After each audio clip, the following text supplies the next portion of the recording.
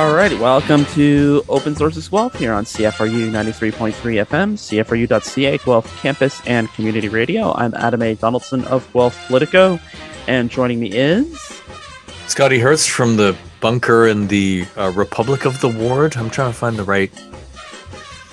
Now that we've gotten rid of the...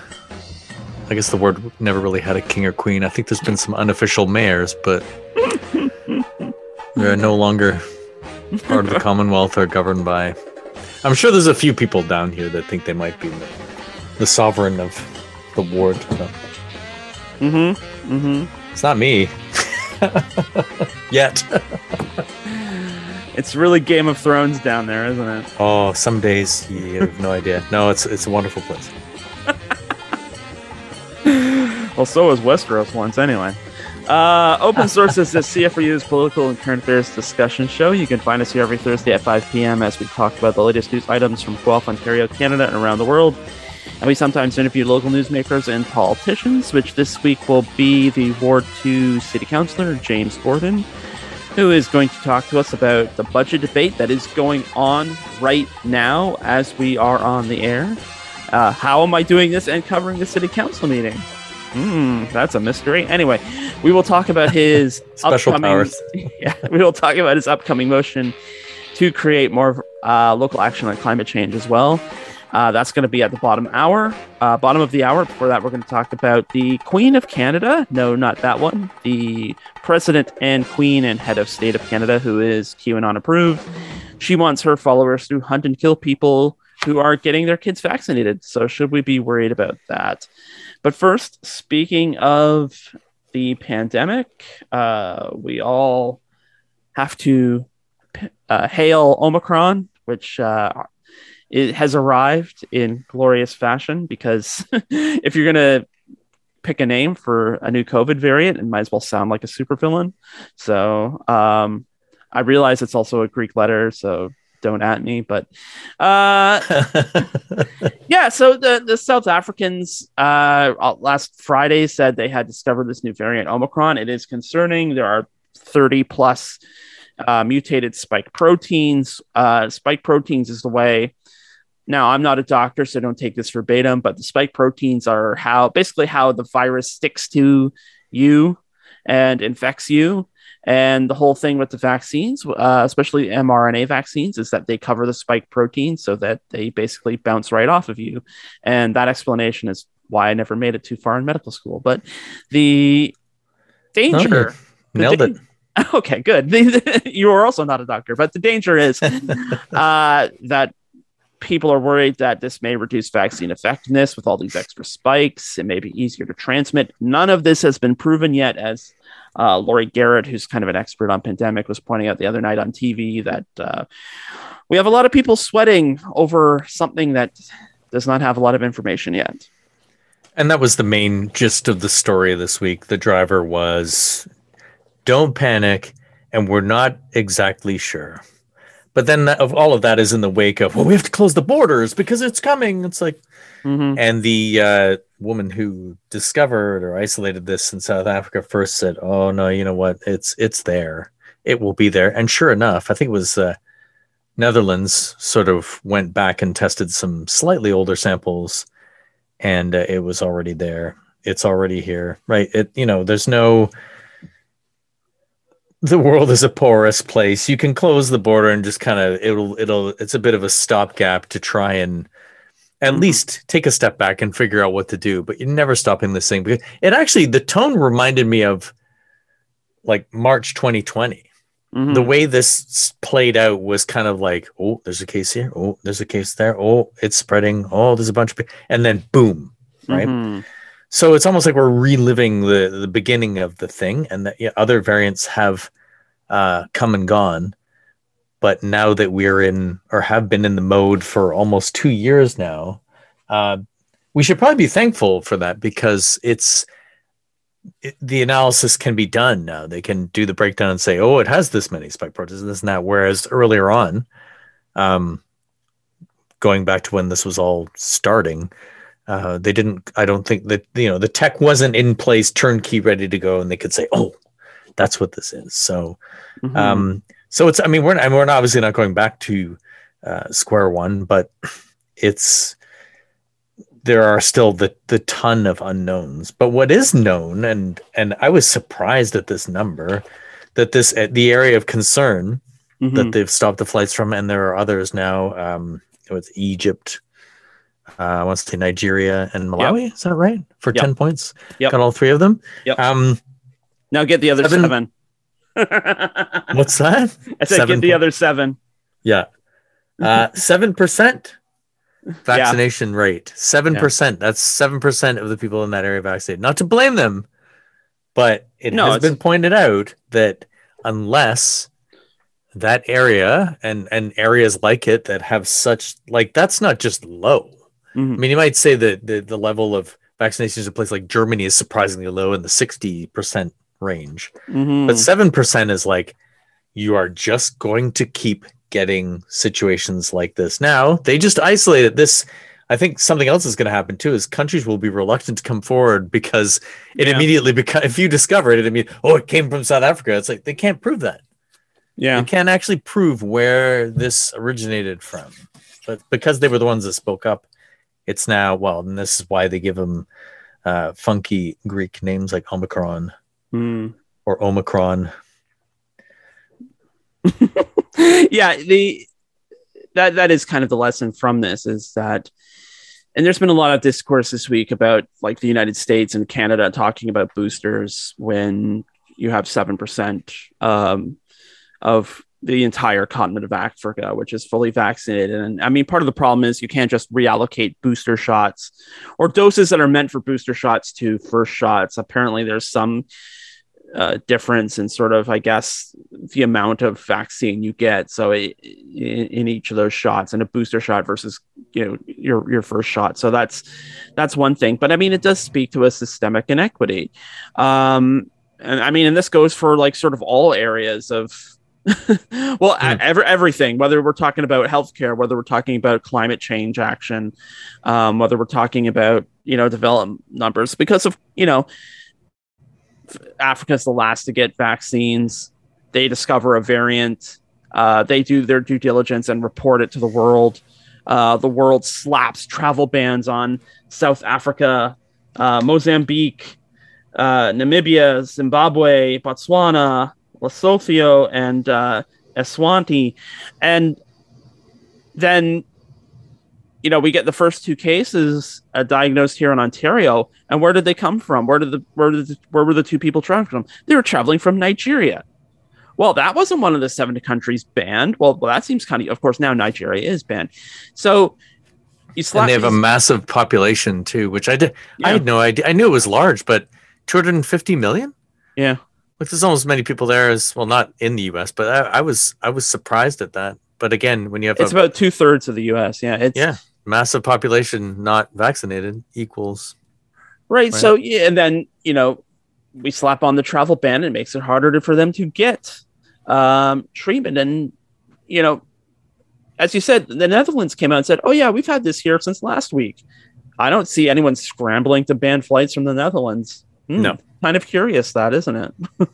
Yeah. And now there's a case, California 1, which means but it's like anything. If there's one, there's more. Like, the one case that they find isn't patient 0, it's patient like X, right? X for exponential, probably, right? Yeah. But this is like, if there's anything that, I hate to use the lingo again, but first world or nations with means should be doing, is trying to outdo each other to get those doses to those places. And I'd heard that China is offering up 1 billion doses of, I guess it's Sinovac or whatever, on top of the there's a 200 mile. I can't remember. They've already sent a bunch, and that's really what needs to happen. And also, there's the talk is back again about sort of ditching patent laws for a while and just firing off as much of this as can possibly be manufactured and getting it out there. I'm not sure. Well, I mean, I know what the reluctance is there, but you would think the other vaccines, like obviously with Sinovac and Sinopharm, they roll a little bit differently. Let's say there are other countries with vaccines that We don't we do come to think of it, we don't really hear a lot out of China and Russia about this on the day to day, right? No, We hear about ourselves, and then it's usually who is stuck where, and it can't make the 100th birthday party or Christmas, and it's like it immediately goes to first world problems, right? Rather than for sure there is this snowballing disaster. And again, and it's important to note again, there are no hard answers, and you have doctors saying like, well, let's wait a couple of weeks and sort of see where this goes. And if more people are getting sick, after a couple of weeks, and we're seeing more and more cases of Omicron, then it's time to sort of be concerned. But even at that, I mean, the original advice still stands, like wear a mask when you're indoors, stay 6 feet apart, get yourself vaccinated, because at the end of the day, the vaccines, and nobody really phrased it this way explicitly, but the point of the vaccines was to stop deaths and serious illness. It was to keep people out of the ICUs. There was never an explicit promise that the vaccine was going to get rid of COVID and make it go away. The point was if you get COVID, you will not get really, really sick and or die. And like that still remains. Of course, here in Ontario, and the deputy NDP leader mentioned this today, we have not heard from the Ontario government whether or not they plan to stop the plan to start rolling back restrictions as they are starting next month, January. January is next month at this point. There's a plan to start rolling back those restrictions about showing your vaccine certification when you're going into select places. For all we know, that's still on the books. And of course, for all we know about the way the PCs have handled this crisis so far, it will probably be a last minute decision. Yeah. Well, they tend to wait, right? Yeah. As well as we know, and that started from the beginning as well. And then there's this reactionary, well, we're going to do this, and by the way, close the leaky border. The talk this week reminded me of like way back when, way back, not that far back, but it feels like a long time ago now, about earlier this year. The flights coming in. Oh, we have to stop the flights. It's the flights. It's the flights. It's like it's not just the flights. And there's I wouldn't call it a loophole, but I guess it's the workaround now about it's like everybody has to be vaccinated on a flight or a train in Canada. Mm-hmm. And the negative PCR test is no longer enough proof that, things are okay. It's like, you can't do that anymore. You have to be vaccinated. But the exception is the US, right? So you can come in from the US, it's like, whatever. And commuter trains, right? Like commuter train, it's unenforceable. So I don't know, you're more likely to be on a commuter train or a bus or whatever 5 days a week than you are on the VIA or the Amtrak. So it's, you should probably prioritize these things a bit more, right? And it's worth noting too, the US is kind of dragging down the overall vaccine totals in North America, where we're like 76% fully vaccinated. They're at like 50 something percent, or around 60% fully vaccinated. So it's, if there's kind of one place we kind of want to be doing some more screening, it's probably the US. On the other hand, we do have conspiracy theories going around already, and people saying that, the latest variant, it's a conspiracy to keep us in our masks and to keep us in our homes and prelude to another lockdown. And I love this. Apparently, an anagram for Omicron is moronic. Yeah. So, and my favorite was demonic Nora L, our friend Nora Loretto. Right. Demonic Nora L was like, she came up with her own anagram. Like, I'm going to beat you to the punch here. And so, yeah. So that's interesting. Of course, we can't leave the conspiracy theorists alone. They are out there. They are organizing. And one of them is the Queen of Canada. No, not Elizabeth II.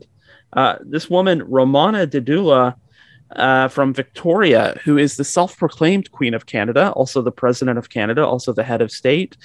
She is trying to rally her followers, and she has thousands and thousands of followers on Telegram and other places, where she is encouraging them to well, some of her American followers, of course, getting them to come to Canada so that they can round up everyone who's vaccinating kids, hold public places, hold them in detention, and then take them to be summarily and publicly executed for taking part in this dangerous child abuse vis-a-vis getting your kid vaccinated against COVID-19. So the Queen of Canada is turning against her subjects. Should we be worried? I'm not sure what to make of this. I mean, yes, no one should be going online saying shoot people, obviously, but Queen Ramona, or Romana, I knew I would blow it because Ramona, Queen Didulo. There's definitely something going on there. I had a vague notion of this person because I remember seeing something in the summer that wasn't as extreme as this, but it was this person is associated with QAnon and just sort of spouts stuff. So I looked up a couple of things. I looked up one of the videos just to have a look, probably against my better judgment. And there's no dynamics or anything. She is just kind of this recitation of stuff, right? Yeah. There's no, it's not like she's a televangelist type or a dynamic person. There's just this mono delivery. But then it would seem that the Queen is also, even though she's the Queen, she's also the head of the Canada First Party of Canada. Yeah. And their website's pretty hilarious on the face of it. It looks like some sort of failed kids project about politics at school, to the point where some of the subjects just have that Laura Ipsum-esque, like the filler. There's no policy there. It's just this filler stuff. Mm-hmm. So it's like, it's complete amateur. And I guess she lives in nothing against people in rooming houses, lives in a rooming house, and her big time broadcasts are from like the basement of this place. Now she's claiming that the RCMP have been by to talk to her, but even those claims don't mesh up with like what would happen if the police were coming to talk to you about mental health. So I think this person may know themselves that there's a problem, but at the same time, it's like to just sort of be able to just spew all of this stuff with no repercussions is dangerous, because it just takes that one person who is in that same mindset or frame and believes in the Q and believes all of that stuff for it to go terribly, terribly wrong. Mm-hmm. Yeah, she's one of these kind of figures who we're getting into an area where it's like, is she legit or is she pulling a con? Like, is she legit crazy? Which I hate to have to phrase it that way, but it's like, she a true believer or is she manipulating true believers? Because, Vice did this deep dive about her and they've linked her to like, as like the president or as like a director of all these like sort of like weird wealth management companies, like Infinite Wealth 24/7 and what's another one here? I don't think I wrote down the name. Yeah, but it's like companies registered out of London and Wilmington, Delaware, which is like sort of the capital of shell companies, where it's like, okay, you're like wealth management, you're in private equity, but you're also the Queen of Canada leading a rebellion for QAnon against the New World Order or something. And you got to think, I mean, not to say that there aren't shady people in like wealth management and hedge funds and things, because there certainly are. But, we're talking about someone who's like been in the business of making money, now sort of leading this cockamamie rebellion. And you got to, the thought is there. It's like, how much of this is her like, and that's not to say either. I mean, there are a lot of like pretty wealthy people who went to the Capitol on January 6th, including Ashley Babbitt, who is now like folk hero of MAGA world. Like she is not one of the downtrodden. She was one of the, sort of more well off, but it's one of these things that can go either way. It's like, she's either someone who sees a money-making stream, or she's someone who has kind of lost her way. And I think this is kind of the most dangerous aspect of a lot of this conspiracy stuff. It's trying to separate the the wheat from the chaff, I guess, to use a popular expression. Yeah, and the first photo I saw of her it looked like a stock photo with other people in it, Mm-hmm. and they had a like a suit on, Mm-hmm. and it trying to give this image. But the first, I don't know, 10 or 20 websites that came up all seemed like paid content rather than just finding out about this person if they were independently wealthy or a person of means or whatever, that you would just kind of see that naturally, whether in the news or whatever. But it was everything about this is weird, right? Yeah. But the stuff from the summer was along the lines of the serving the papers, freeman, sovereign citizen. So there's this amalgam of stuff going on with Q and the sovereign citizen movement. But of course, what seems to have tipped this person over the edge, and others too, as we've seen, because there have been protests, is the vaccination of children. Mm-hmm. And I had a feeling that's what was going to, as soon as that was announced, that was what was going to happen, that it would be, because they seem to be focusing on that. It's like anybody who will inject anyone under 19 years of age. That was the threat that was issued. Mm-hmm. So it's like, okay, all of a sudden you're not worried about everybody that's older than that. So there's so much, right. There's no continuous thread here, but what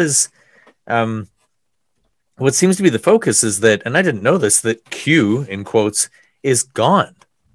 Yeah. Q themselves, whoever it is, hasn't put anything out in about a year. So it's been implied that all of these Q people have been left hanging and they need somebody to lock onto to maintain or sustain the belief. And it looks like the Queen, Romana, is the one. And it's bizarre. I saw a comment from an actual evangelical minister, and it's Q is there are a lot of people that are in the evangelical movement in the States that follow Q, and they are even the higher ups in the evangelical church are like, wow, I don't, how can you be following this? And they said that QAnon runs on the tracks that faith has laid, right? Which I thought was an interesting comment, because we know how evangelicals work. Generally, it's very, like I was saying about the dynamic speaker and whatnot.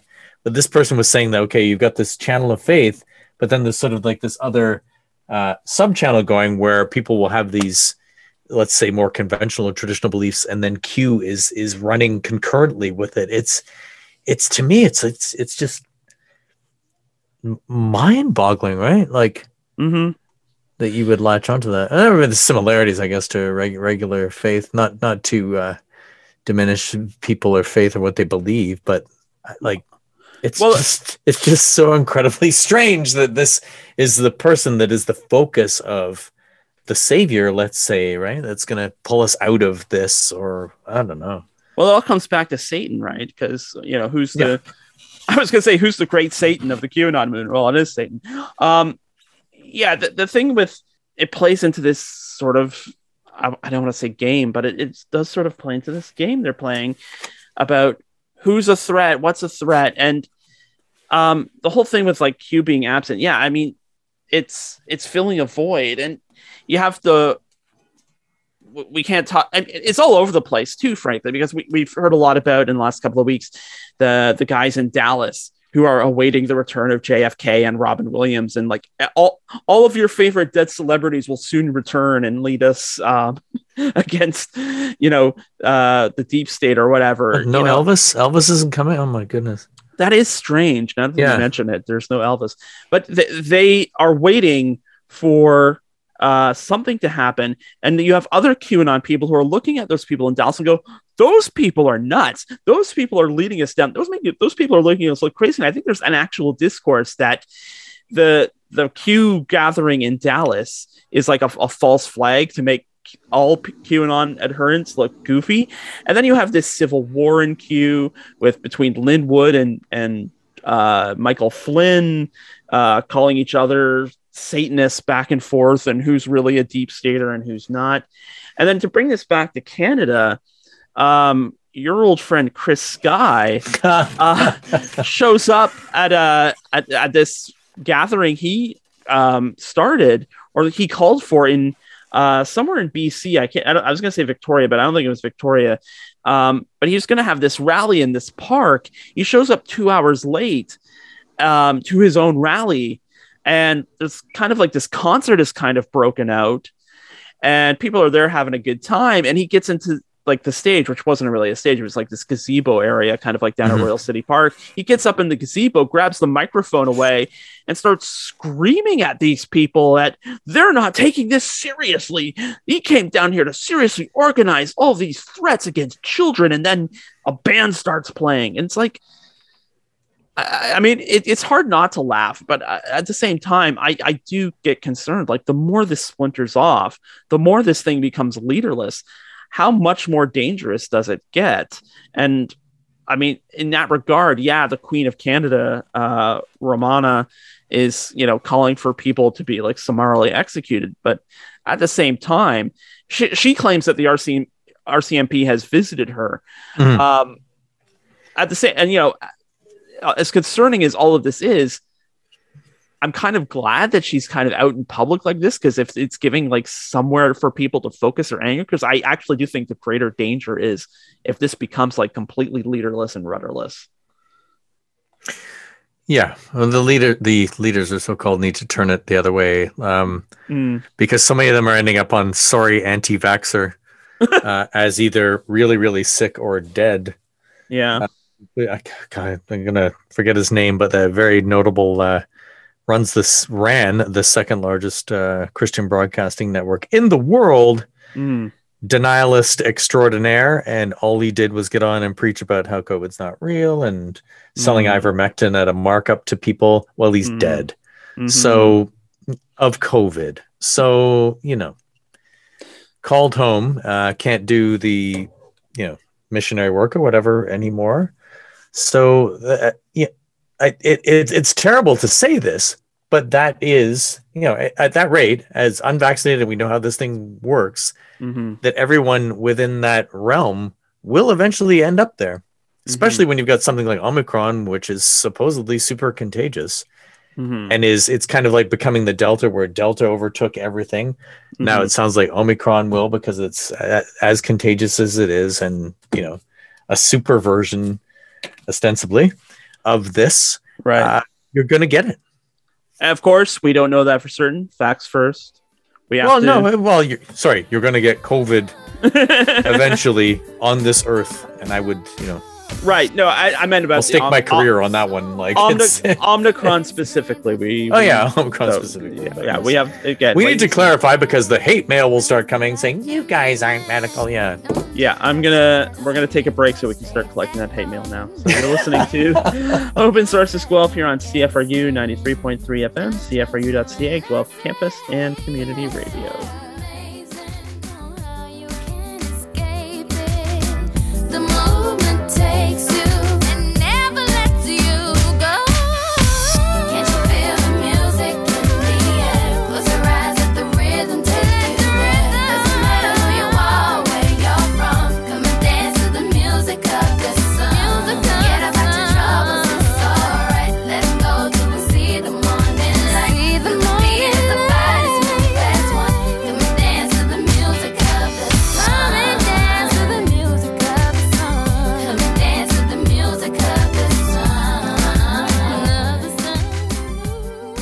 And that was our Royal Cat Records pick of the week. Royal Cat Records, 21 Macdonnell in downtown Guelph. And that was the actual Queen of Barbados, Rihanna, who was given an award this week for being what was that award again, Adam? What's I had it all queued up there. The Hero of the People. Hero of the People. That's Hero of the People. Yeah. So the first one given by not the Queen or her representative, but actually by the president. Anyway, don't get too far into that, because we got a whole nother show to do. But anyway, Rihanna is the Queen of Barbados. Anyway, the Music of the Sun is the album, and the song was also called Music of the Sun. So, I just want to point out, though, that the current president of Barbados used to be the Governor General of Barbados, so it's not like she won in a landslide. I'm just saying. Next time, I guess. Maybe next time. Yeah. We need to go on a tour there. Open Sources needs to go there and just Soak up music of the sun, and to bring. seems they have excellent Wi-Fi. Oh well, so we can do the show. right. Yeah, I'm curious after the first half of the show how we're making travel plans already, but that's okay. yeah. We're not making travel plans because it's going to be a busy couple of weeks at City Council, and if you're listening to this right now, you may also be keeping one eye on my tweets because I'm also covering City Council right now. I mean, in the unlikely event that they didn't finish the budget debate in 3 hours, but good luck. It could happen, but I doubt it.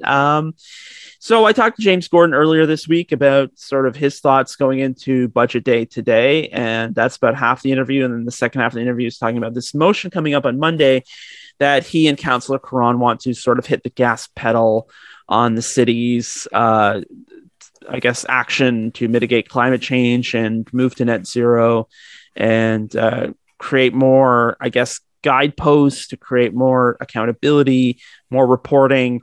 It's a very ambitious motion if you go and read it on the city's website. It's a doozy, and I'll be interested to see how it turns out. But in the meantime, let's let James Gordon talk all about that right now. James Gordon, thank you so much for hopping on with us today. You're very welcome. Let's get the budget stuff out of the way. Although to note to our audience who are listening at 5:30ish on a Thursday, the actual budget deliberations are in full swing. So if you're scratching your head wondering how James Gordon can be on the radio at the same time he's in a council meeting, that's the power of pre-recording. But as we sit here on a Tuesday, I think everybody's understanding this is going to be very tight. So I'm going to phrase the first question this way. For you individually, what are you prepared to fight for to keep in the budget? And what are you prepared to let go or delay if it comes down to it? This is a strange way to answer the first question, but the answer, I think, is everything. This is, to me, it's a curious time. It's a challenging time. But to staff's credit, I think they have created what I would call a city building budget. There is a strange convergence of needs that we have right now that probably will stretch the limits of some of my colleagues as to what that would do to the base rate. However, another compliment for staff, I think I've never seen a budget, and you've watched quite a few, where everything that staff has included that they feel necessary to preserve the well-being of our city, to keep the lights on, they've got really bulletproof reasons, in my view, for why those need to be there. And I've looked through, because I do want to make sure that affordability is a definite factor for people. The affordability risk is greater if we cut some of the things that I know some of my colleagues, just as you're listening to this, folks, will be trying to do. And so the second question is, what would I be willing to cut? This is also, as you know, Adam, a part of the convergence of a lot of incidents. This is our first multi-year budget. So anything that we cut right now, I think, is just passing the problem on to the next year, or even which means the next council. So I understand the extreme pressure there's going to be on my colleagues, because we're moving into an election year, to be able to say, okay, constituents, we watched your pennies for you. But at the same time, can they honestly say, in watching those pennies, are we putting any essential services, programs, capital projects at risk that would negatively affect us and ultimately cost us more? Which is both the blessing and the curse of multi-year budgeting, is that you can see the impact of like delaying something a year, whereas previously you could push it off and it's next year's problem. But next year's problem is still very visible on the way this process is laid out.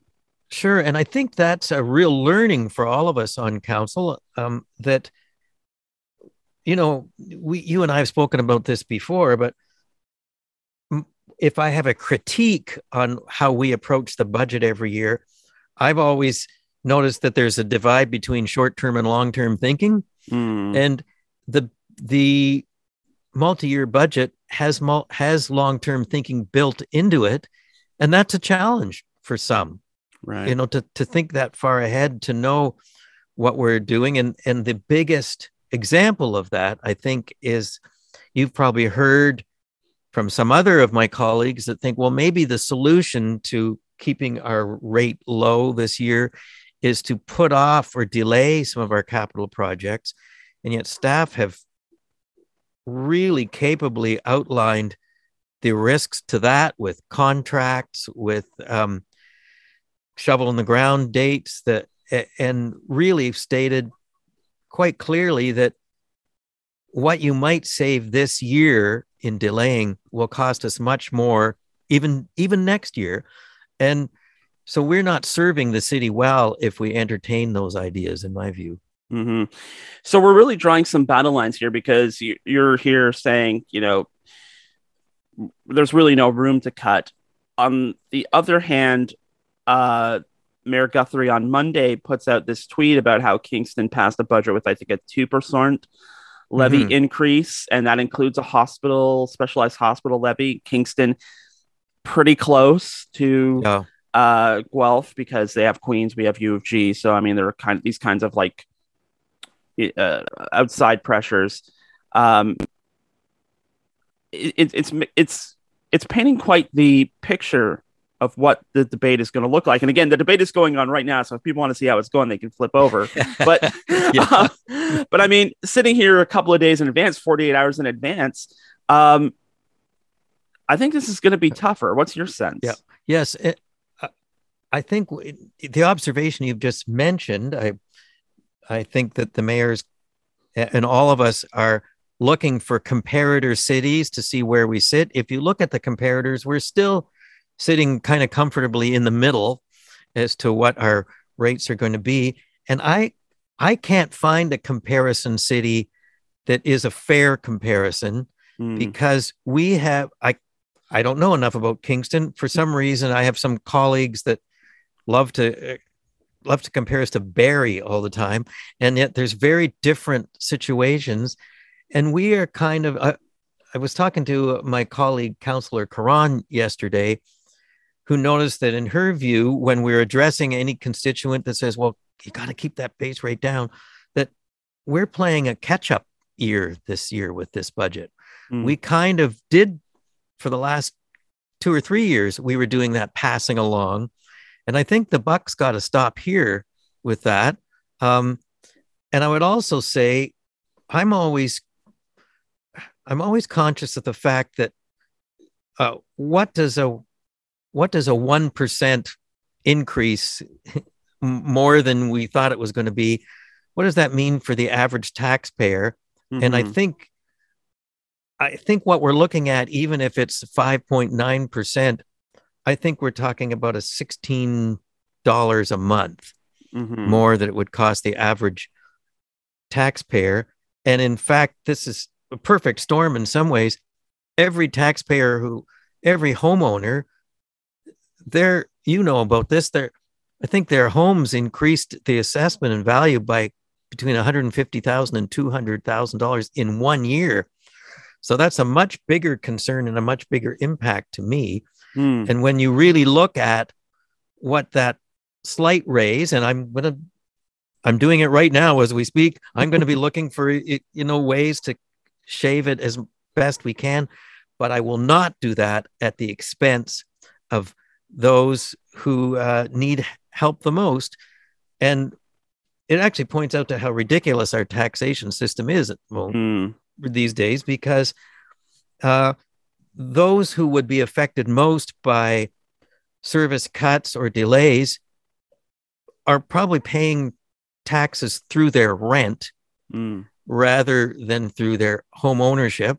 And its rents are are going up and up, and it's even hard to find housing if you're a renter. And why would we make decisions that affect those people the most when they need the help the most? Right. It's affordability is a matter of perspective, depending Sure. on where you are in town. And maybe this will be the last word on the budget too. There were something like 15 delegates on the budget delegation night, and only 2 were for cutting. Yes, I think that's important. And I can tell you that, and I even asked the mayor about this yesterday in a conversation. I've had, we all get emails, calls about the budget.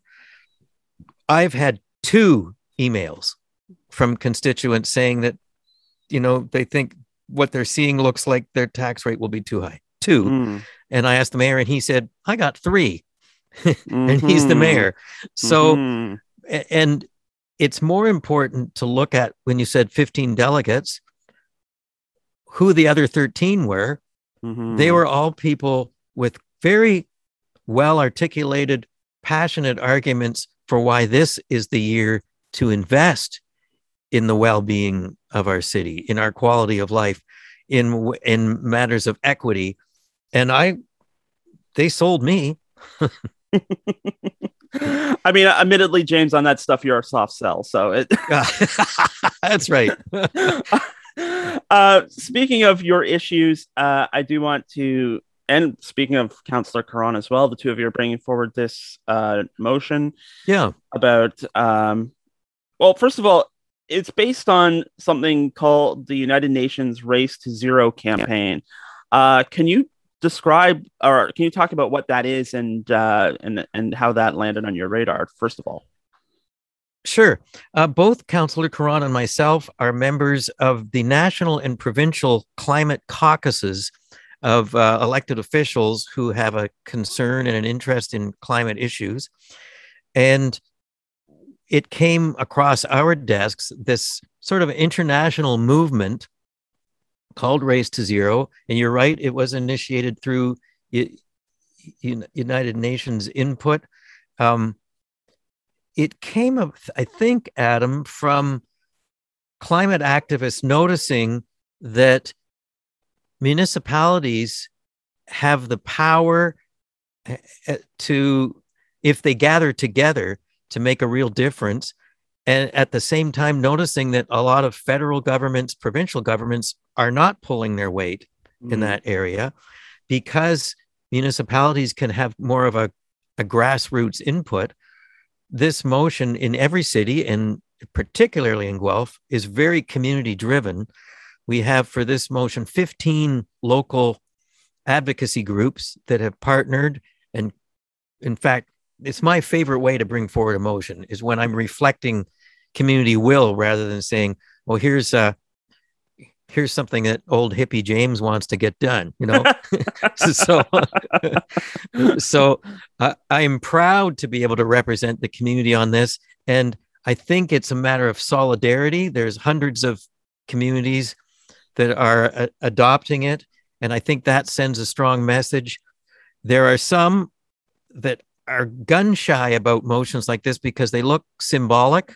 What drew me to it was that it has action items entrenched in it, especially the interim targets.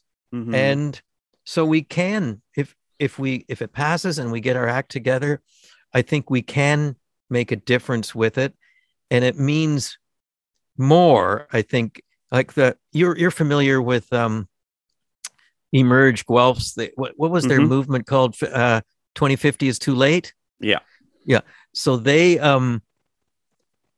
we noticed that what they're striving for with that closely aligns to what this Race to Zero was. And we thought, well, let's meld them together and see what we can do.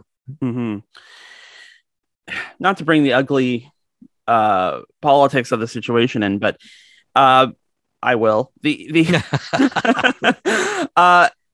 was a motion a couple of years ago about declaring a climate emergency that did not come to pass. Right. Do you think the winds have changed that much in the last couple of years? that is my hope. And if I didn't think it had changed, I wouldn't have brought this motion forward. By a cruel coincidence, it was me that brought that motion forward. And I can tell you, at this national climate caucus that we're part of, Guelph got to be a bit of a laughing stock with that, because we have a reputation as leaders in that area, which is not borne out by our current council.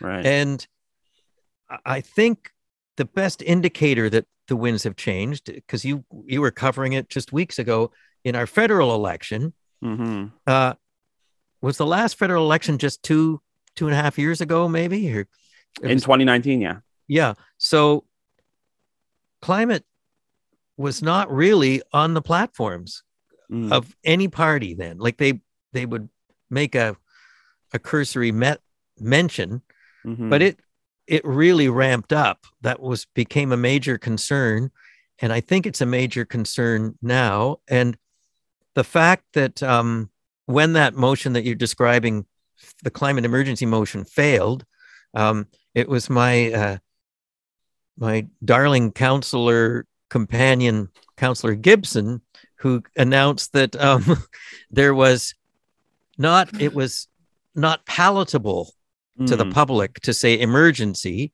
Maybe he was right, that think people don't want to hear that, and somehow downgrading it to crisis was more palatable. But I think things are moving quickly. We're seeing, even just this past month in BC, how it's hitting closer to home. And we're about to see on December 6th whether there is that appetite for acknowledging and acting. And I wouldn't do it if I didn't think that was true. So would you say then that sort of the way we're kind of planned out for moving to 100% renewable by 2050, the net zero by 2050, are you saying that we've kind of moved past those? Like, like there's kind of more, the crisis speaks to the need to move those timetables up. Yeah, I would say so. And to staff's credit, they really participated in the process of putting this motion together. My only critique on that would be, I was initially hoping that it could be even more, that motion was even more aggressive than it's turned out. Except we all have to compromise in that I want the motion to pass as well. Right. So I think it's a good starting point, but we have a tendency on council, and it even relates to the last topic we were talking about with the budget. If our target is 2050, there's a tendency to go, okay, it's 2049. We better get our act together here. Right. So the biggest impact that I hope this motion will make are the interim targets. So it says, staff will be assigned these projects and these directives from council, but they need to regularly report back as to how we're accomplishing it. And if they're not, we have to ramp things up, because we'll see. We can't pretend that we're not going to see those climate impacts.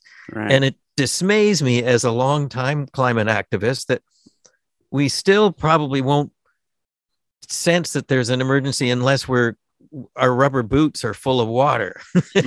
Right. But we're starting to, they kind of are, we're starting to see those impacts. And the only negative feedback I've had so far about this motion is I noticed on the often toxic comment section on Guelph Today, oh, well, that Councillor Gordon, he's just going to ramp my taxes up with this. Right. And yet I hope on December the 6th, you'll hear some really solid arguments that it will be an economic saver for us to be addressing especially with our infrastructure, even, everything that could impact us with climate incidents is going to cost us a pile of money. And if we can address that in advance in a ways that doesn't cost us a pile of money, but yes, will cost us a little money, I think we're going to be the better city for it. And, Adam, I always struggle with the difference with anything with city council between what we call spending and what we call investment. Right. So it's time to invest. Yeah. Listen, putting the Today Common Board aside, I mean, we could like have a Cloverfield attack and people would be complaining about their tax increase. But I just want to make this clear. Are you saying that your motion has sort of like got the staff seal of approval? Like they are saying like, this is work we can do. Yes. Okay. So it's a big motion and people can go and read it. And I wonder, just knowing how sort of council sometimes works at times. Yeah. Like moving up whole deadlines from like 2050 to 2040, that could be something that will be a matter of a great deal of debate. But things like, and I know Evan from Emerge has been asking for this, like interim, like sort of updates and reports, and these kinds of more like advanced reporting mechanisms. That sort of seems like something everybody can sort of get behind. I think so. And what would be, I'll just ask you, I'm trying to speculate on what would be any counselor's reason for challenging those, right? Yeah. And I can't think of one. And the other thing I want to mention about that with the interim targets, the city staff quite correctly said, well, we're doing quite a bit already and we are reporting back. So after an initial skepticism as to, well, James, you're kind of going over things that we think we're already doing. They've now looked at this as an opportunity to showcase what they already are doing and how what we're presenting is compatible and sort of shows a solidarity with it too. Mm-hmm. So I guess like, not to completely discount the people who are concerned about overreach and, a lot of, I think there's an understandable sort of whiplash that people have, that a lot is being asked of cities who don't have a lot of power to, whether that's raise funds or, control their own destiny and things like that. Right. But for those people who are like, well, isn't this federal provincial jurisdiction? Why is this sort of on the city of Guelph to sort of lead in this global issue? And it is a global issue. Well, looking back to the RTZ movement, cities are the biggest polluters, for one thing, and they actually have, what are the direct action items that any government level can accomplish? I think a lot of those can be at the municipal level, and I mean, even thinking of an area that is dear to your heart with transit, for instance, we already are doing, I think, a lot, but we know that we have the potential to do more in making our whole transit system net zero. And I think we'll get there faster than 2050 with it. But those are things that cities can do that federal governments can do, although can't do, but there's partnerships. Like we've got, how many are we getting? 15 electric buses through federal funding. And I think that's great. So I never agree with passing problems on to the next level of government, especially, and here's political comment coming here, our provincial government. What's the point of passing anything to them? Right. The current government, they'll just tell you that they're going to save you money on their beer instead. So deep pull. I don't think anyone's talking about bucket beer these days, but no. Well, we'll have to leave it there. Sure. Old hippie James Gordon, thank you so much for coming on the show today. It's been great chatting with you. Okay, and so let's get off the call and listen to the budget. Here we go. That's right. And once again, that was James Gordon of Ward 2. So we're almost on the show, so you can go and watch the budget debate on Facebook Live if you want and see how it all turns out, or follow my tweets, or oh boy, I can't wait. Never a dull moment, eh? Just action, continuous. I can't wait for the holiday break. It's not soon enough. Shut her down, people. Shut her down. Well, not yet. I mean, we still got a couple of weeks yet. Oh no, Anyway. just tomorrow. Just shut it all down. Shut it down But that's tomorrow. just me. That's All right. That can be taken a number of ways, which we won't get into. But that's it for this week's Yeah. show. We hope you liked it. Stay connected to us on our website at opensourcesguelph.com. We're on Facebook at Open Sources Newswire, and we're on Twitter at OS_Guelph. You can listen to this show again by downloading it from our website every Monday at the Guelph Politicast channel on Podbean or through your favorite podcast app at Apple, Stitcher, Google, Spotify, and TuneIn. You can find me on Twitter and Instagram at Adam A. Donaldson, and you can check out my news and politics site at guelphpolitico.ca. And I'm Scotty Hertz on Facebook, Scotty Hertz on Twitter, and for all things CFRU, please check out cfru.ca. In addition to listening to this fine station right here, 93.3. Mm-hmm.